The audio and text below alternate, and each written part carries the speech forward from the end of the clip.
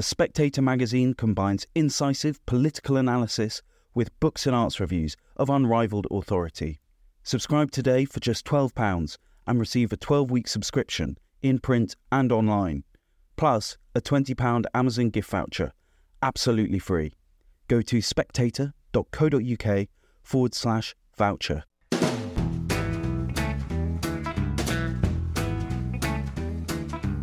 Hello and welcome to the Americano podcast, a series of discussions about American politics, power and prejudices. This year, 2024, is an election year in America, a presidential election year. And so we will be doing 2 podcasts a week rather than our usual one, because we want to and because we know you can't get enough Americano in your life. I am delighted to be joined today by James Johnson, who is the co-founder of Jail Partners Polling. And James is about to go to Iowa, and we're going to talk to him about the Iowa caucuses, which are coming up next week, Tuesday next week. James, it looks as though, we do have to take into account that the latest polling is quite old from Iowa. It's rather surprising that in this day and age, with so much on the line in American elections, that there isn't more recent polling, because I think the latest Iowa polls are about 3 weeks old, but we should have some more soon. But those did show Donald Trump, about 30 points ahead, I think, in Iowa, on average. And so it looks as though Ron DeSantis, who put an enormous amount of effort into Iowa, has a pretty sophisticated ground game, we understand, in Iowa, is going to still fall short and come second. He could even come third behind Nikki Haley, that's possible.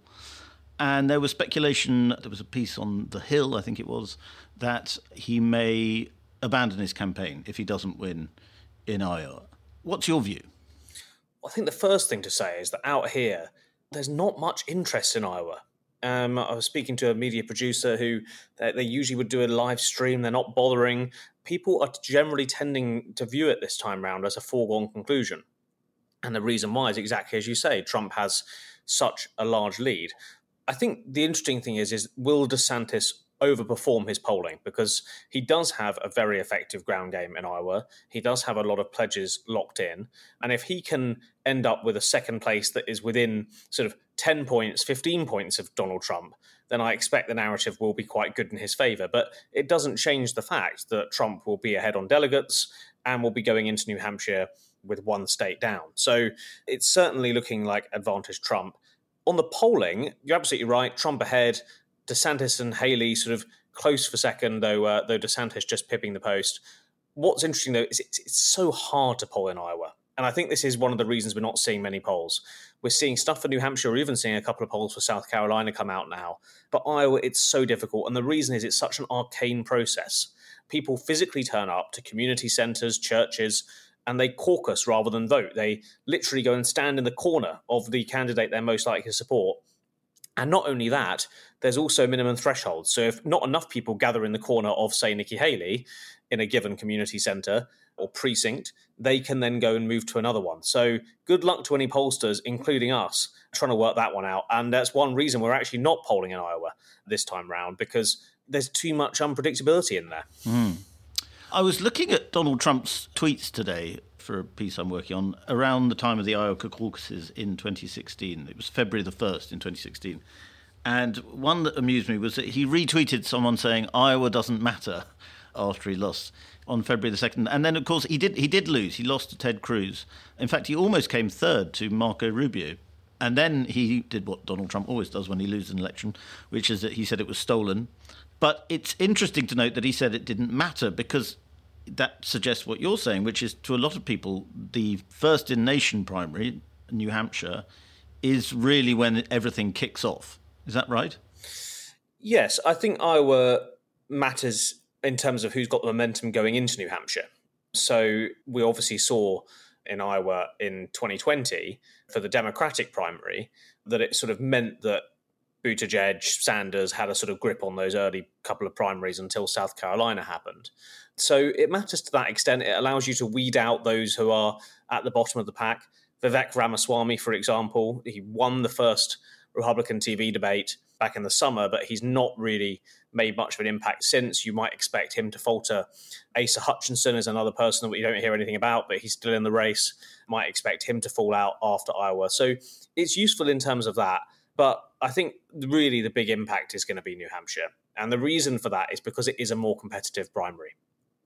Nikki Haley is in second there to Donald Trump. Some polls even have her within single digits of Donald Trump. Now, we need to take those with a big pinch of salt, but clearly Nikki Haley will be hoping to have a goodish showing in Iowa, that she's paying for a lot of anti-DeSantis ads at the moment in Iowa, and that's one of the reasons she's doing that, because she wants to try and come second there or at least have a strong third. And she'll be hoping then to go into New Hampshire and try and close the gap on Donald Trump.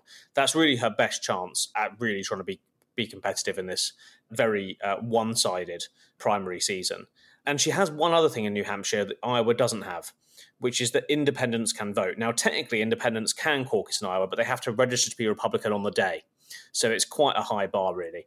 In New Hampshire, an independent can turn up and they can request either the Republican or the Democrat ballot for the primary, and then they can vote.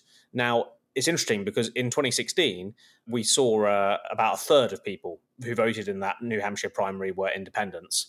Actually, if you go back further, in other elections, that's almost got up to 45%. So Haley would also be really trying to court those independents in that race.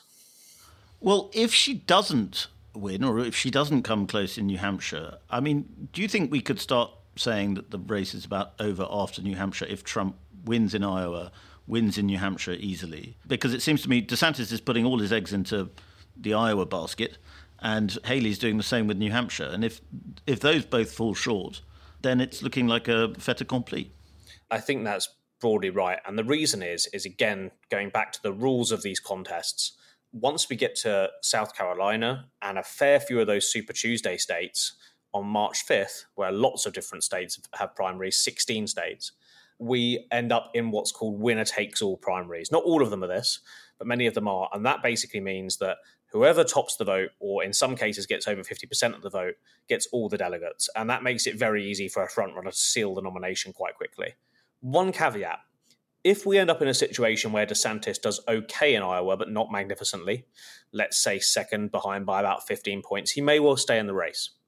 If he does, and Haley then falters, it's not implausible that we end up in a situation where by Super Tuesday we have just Trump versus DeSantis. Now that suddenly becomes quite interesting, because in a two-horse race, polling does show that DeSantis is the best place to beat Donald Trump. So I think we'd get there by accident rather than by design, but that could be a really interesting scenario if that were to end up happening.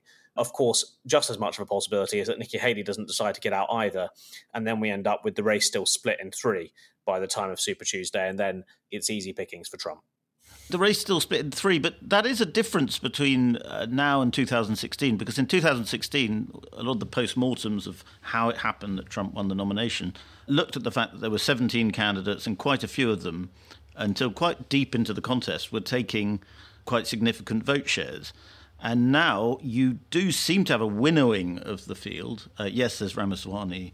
Yes, there's Ada Hutchinson. But they're not really featuring. It's really down to three already. And yet what hasn't changed is Trump's commanding lead. If anything, that seems to be growing. Yeah, absolutely. I mean, if Trump could have designed the circumstances for where we've ended up, it's perhaps not quite 17 candidates that he would have much rather had, but it's a pretty good sketch of where he'd have liked to see things go. And the reason is because these votes are split, and obviously he has a lot of strengths. When I do focus groups, I did focus groups with New Hampshire Republicans a month or so ago, and they talk about Trump as if he's the incumbent. When you ask them, how are you thinking about the primaries, how are you thinking about Donald Trump, they don't answer about him in relation to DeSantis or Haley. They answer about him in relation to Biden, because they almost see him as the sort of anointed successor because he was the last Republican president. It's been a while since we've had a former president stand again in the primary like that. So that's doing a lot for Trump picking up a lot of support straight off. In 2016, by the time of Super Tuesday, it was down to about 3, and that was still splitting the vote. If Marco Rubio hadn't have been in the race in Super Tuesday, it's very plausible that Ted Cruz could have actually done pretty well in some of those states against Donald Trump. By the time it was over, the momentum was done and scuppered. So the only way I can see Trump not getting the nomination this side of the convention is a 1v1 race by the time of Super Tuesday. And that either comes in the form of Haley or DeSantis. And for the reasons we've discussed, it ain't looking likely. And is that disappointing to you as a pollster? It's certainly disappointing to journalists because we want a story. And it's not good for business to have an inevitable nomination. Is it bad news for pollsters? Are pollsters all very gutted about this? It's a great question. I mean, I think at the moment it's still, well, we've at least kidded ourselves into thinking it's competitive. Let's see how the results come out. As I say, it's so hard to poll Iowa. Who knows what Trump's ground game is really like? And that's going to be a great indication. We've seen these streams of people going into halls to see Trump's rallies, but we don't know whether they're going to turn up to caucuses. We don't know for sure whether they are, people who are going to who are not just voting for Trump in 2016 and are locked in anyway. We also don't know how many new voters Trump's going to bring out. So there's lots of interesting questions for pollsters in the first few primaries. If we get to Super Tuesday and it's a fait accompli, then we'll certainly be pivoting pretty quickly onto the general election and how Trump fares. Because the big unpredictable element, remember, this year are those Trump trials. If those Trump trials get a conviction, then we could see the voting intention polls, which look pretty good for Trump, change pretty quickly. What I will say, though, is there's no shortage of election races to poll in the US. We even ended up polling last year on the school board elections, which had a bigger budget than some of our nationwide local elections in the UK. So I hate to say it, but always more for us evil pollsters. Well, let's get on to the Trump trials in a second. But first of all, I'd just like to ask you about the Iowa. As you say, it's a hard state to poll. But it's said a lot that in 2016, Trump fell short in Iowa because it's a very evangelical state and there's a lot of social conservatives, and that they weren't comfortable with Trump because back then in 2016 he was seen as a sort of New York liberal, and Ted Cruz, who won, was far more aligned with the evangelicals in Iowa. Would you say that now that we're in 2024 and Trump seems to have a sort of stranglehold over the party in Iowa, more than in other states, in fact, in some cases, does that tell us about who is now a Trump supporter, how that's changed, how he now dominates the right in a way that he obviously didn't in 2016? Yeah, he's grown that support hugely. One reason is the Supreme Court justices he appointed. He can say to evangelical voters, I appointed the justices that ended up with the Dobbs ruling that reversed Roe versus Wade on abortion legalization. He can point to other aspects of his record. We did a poll recently for the dailymail.com and found that even people who thought Trump was guilty of crimes would vote for him. And the main reason is that they said because of his record last time round. So his presidential record is having a big impact there. Another poll, not one by us, asked Republican voters who they thought was the most religious person out of Trump, Biden, and Mitt Romney. Mitt Romney obviously seen as one of the more faith-oriented nominees of the last 15 years or so. And they overwhelmingly say Trump, despite there not really being much sign that Trump is a sort of particularly religious man at all. So he has definitely changed that. And another proof point we have of that dislocation between evangelical voters and voting on those lines in Iowa is the Mike Pence campaign. He dropped out in the late summer. He pinned a lot of his hopes on Iowa with a very evangelical message. And he found it hard to muster any more than 6%. So the Trumpification of the evangelical vote does seem to have taken place in Iowa. And then if you look on to New Hampshire, a lot of people say that New Hampshire is less evangelical, less Christian, because its voters seem to be, more independent, not just because of the independent voting you talked about there, but because, New Hampshire people are obsessed with freedom. They're less interested in God, even if they're more interested in guns. But there, too, you see Trump with a lesser, perhaps, advantage over Nikki Haley, but still with a huge swell of support. I mean, I've been in New Hampshire for the primaries, last two ones, and I saw massive, massive support for Trump there. Yeah, it's an interesting inversion on 2016, isn't it? Because Trump seems to be safer in Iowa, but a little bit less secure in New Hampshire. And of course, in 2016, New Hampshire was Trump's sort of barnstorming victory. New Hampshire, if you are a moderate challenger to Trump, New Hampshire is the state for you. And the fact that it's the first proper primary, the fact that it's the second contest overall is good for somebody like Nikki Haley, who is trying to make that argument that she's the sort of alternative to Trump.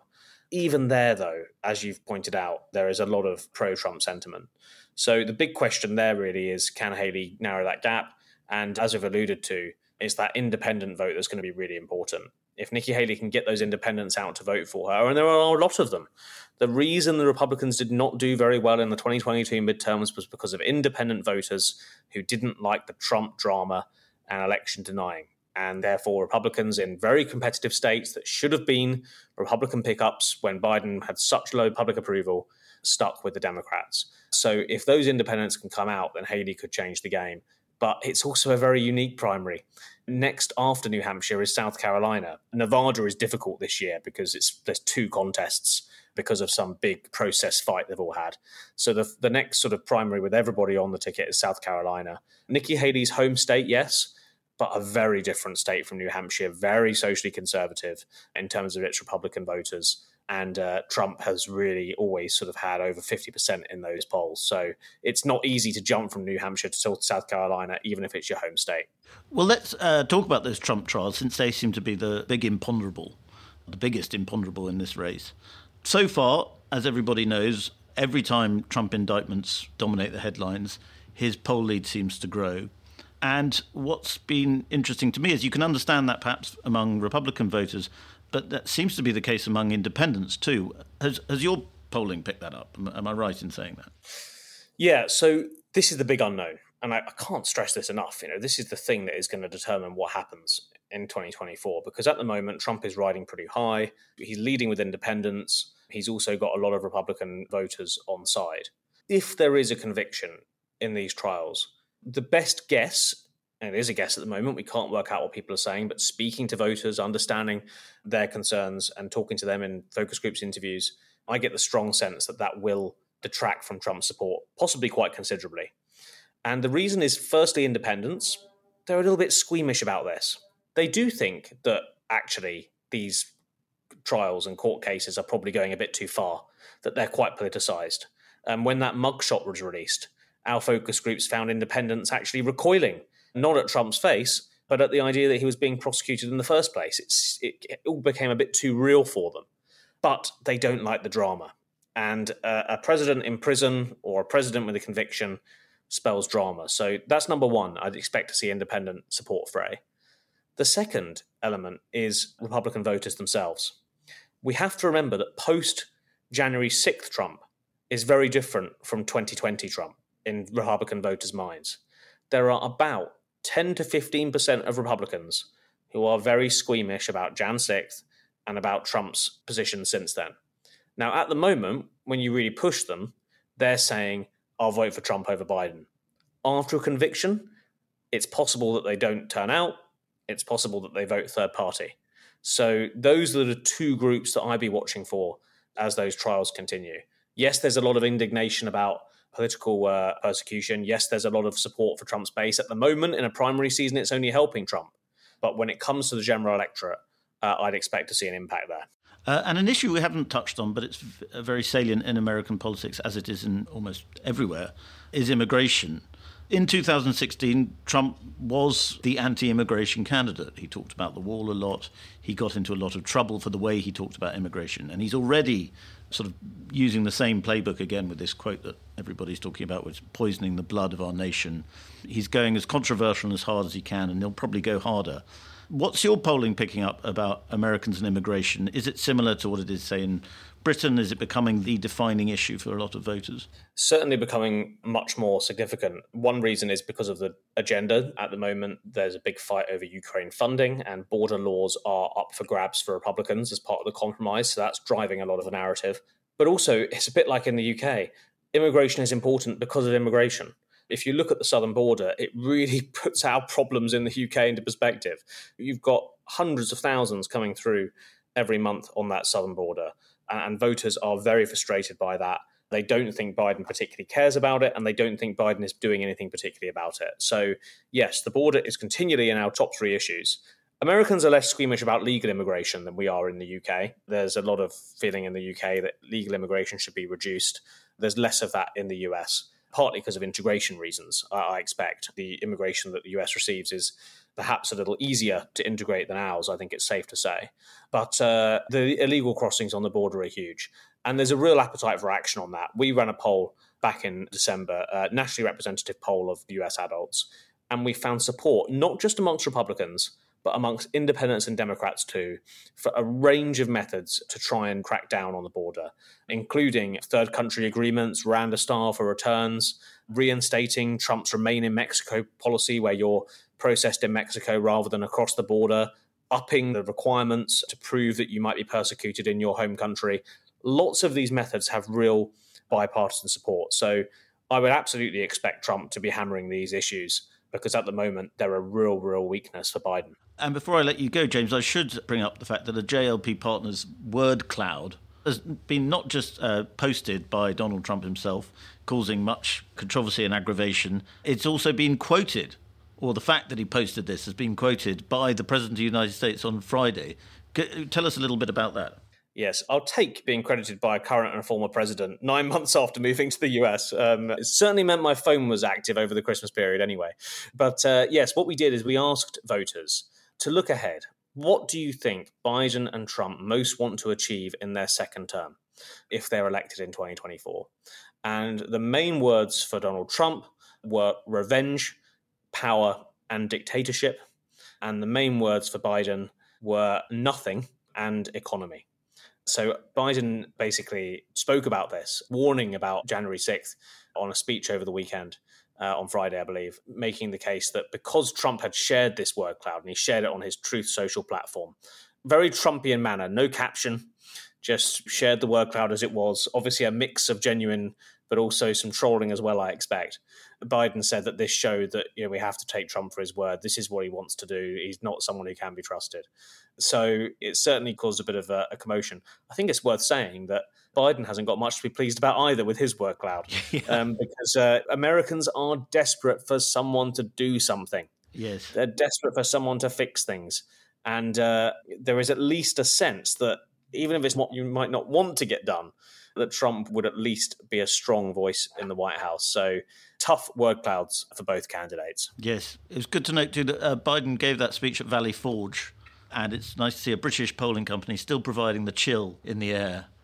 Very good. In I America. Love that. I'm going to borrow that. Yeah. Thank you very much, James. Do come on again and keep up all the great polling. Thanks so much. That's all for this episode of the Americano podcast. I'd like to thank my brilliant producer, Natasha Feroz, and urge you to leave a generous, kind, and warm-hearted review of this podcast on whichever platform you listen to it.